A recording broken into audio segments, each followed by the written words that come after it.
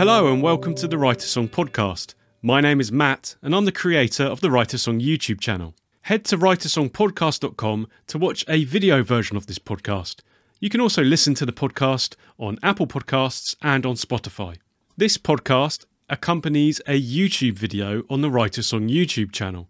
The goal of the podcast is to create more space for examples, longer explanations, and a focus on the guitar. If you'd like to watch the YouTube video that goes along with this podcast, then there will be a link in the show notes.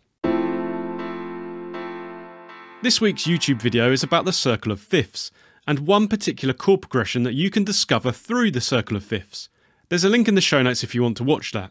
The main points covered in the video were: Number 1, root notes are the most important in a chord. These are the lowest note in standard triads, also known as the first note or the tonic note. Number 2, there have been many attempts to link colours and musical notes in history. This is particularly visible with the circle of fifths, which is a representation of all 12 notes in Western music. A strong anti-clockwise movement of notes around the circle is heard when you start 5 steps away from a target note and play each note in turn towards that note. For example, if you have a target note of C, start on E, then play A, D and G in turn before C. Number 3. These notes, and all notes on the circle of fifths, can be used as root notes for full chords. And number 4, you can use different chord voicings within this progression to add another dimension to them. In a YouTube video, I didn't go into detail about the construction of the circle of fifths, so I'm going to provide a quick explanation here to get everyone up to speed. The distance between each note is known as a half step or semitone. This is the distance from one key on the piano to the key next to it, whether that's a white or black key. It is also the distance between guitar frets. The distance between two notes is referred to as an interval. If you start on C and then move up 7 half steps, you get to G. The distance between C and G is called a perfect fifth. This is where the name circle of fifths comes from. The circle of fifths allows you to visualize this relationship between all 12 notes. If you draw a circle and think of it like a clock face, then I'll place C right at the top in the 12 o'clock position. As discussed, the note that is a perfect fifth up from C is G, so I'll now place G in the 1 o'clock position. Now you start from G, move up 7 half steps again, and this time you get to D. You place D in the 2 o'clock position. You repeat this process, continually moving up a perfect fifth or 7 half steps from the previous note until you have C sharp in the 7 o'clock position. So now you have 8 notes on the circle, but you need to fill in the remaining 4. To do this, I'll return to the C note at 12 o'clock, but this time I'm going to move anti-clockwise. If you move 7 half steps down from C, or a perfect fifth down, you get to F. You can also count up from C 5 half steps to get to F. This is a perfect fourth interval. If you look at the C major scale, you can confirm this by seeing that F is the 4th note in the scale. For this reason, the actual full name of this circle is the circle of fourths and fifths, but it is commonly shortened to the circle of fifths. So I'll put F in the 11 o'clock position. Starting on F now, I'll move down 7 half steps and get to B flat. B flat goes in the 10 o'clock position. You then repeat this process, filling in the rest of the clock face. Once you've put A flat in the 8 o'clock position, you can keep going. So 7 o'clock will be C sharp / D flat. 6 o'clock will be F sharp / G flat, and 5 o'clock will be B / C flat. And that's the circle filled in.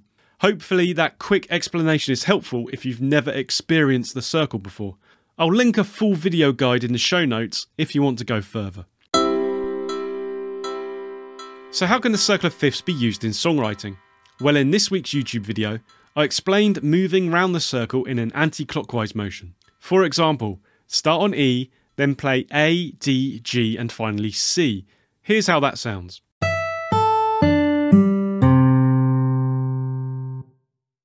You can then use these as root notes for chords. In major keys, these give you the following progression: 3, 6, 2, 5, 1. In the key of C major, this would be the following chords: E minor, A minor, D minor, G major and C major. Here's how that sounds with open chords in standard tuning. Listen to how it really draws you into the one chord.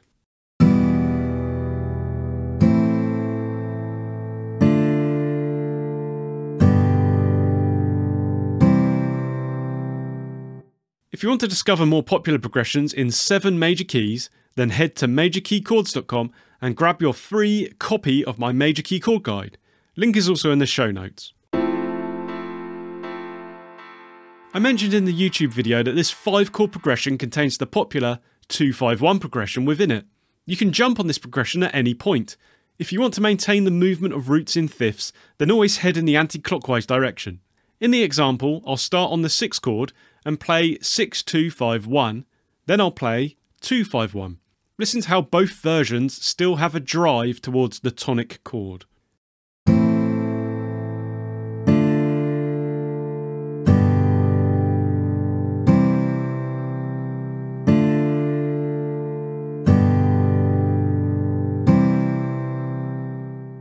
You may have noticed that 2 chords from the major key haven't featured in this progression. The first one is the 4 chord. You can see on the circle that if we're in the key of C major, F is 1 step anti-clockwise from the 1 chord. As we use the 1 chord for the resolution of our progression, it doesn't work as you'd want it to in this anti-clockwise motion. The other chord is the 7 diminished chord. This is at the other end of the progression, so works in the anti-clockwise motion if it is played as the first chord. The reason it is often left out is because many songwriters seek to avoid diminished chords because of their tension and dissonance. Despite this, they can still be interesting chords to consider. Where they are used, they are often played as half diminished chords, also known as minor 7 flat 5. So in the next example, I'll add a half diminished B chord at the beginning of the progression. Listen for the tension it brings, but also how it still works in this motion of chords.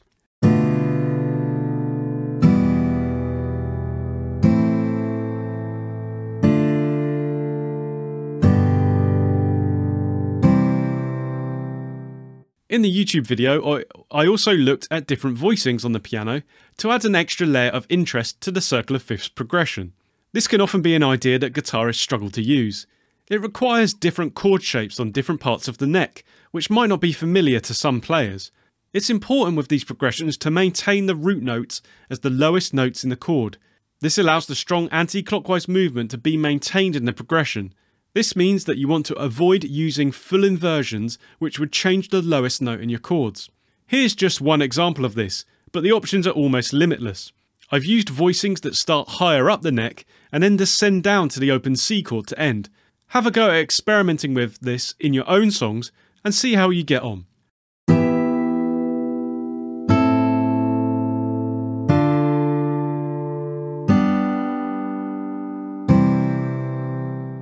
And that's it for this week. I hope you found this helpful, and I hope if you've watched a YouTube video that it helps you to have a deep understanding of the power of the circle of fifths. If you haven't watched the YouTube video, then check that out, link in the show notes. As ever, if you've got any comments, questions or suggestions, you can leave them at writersongpodcast.com or on the comments on the YouTube community tab or on the YouTube video. Good luck with your songwriting this week, and I'll speak to you next time. All the best.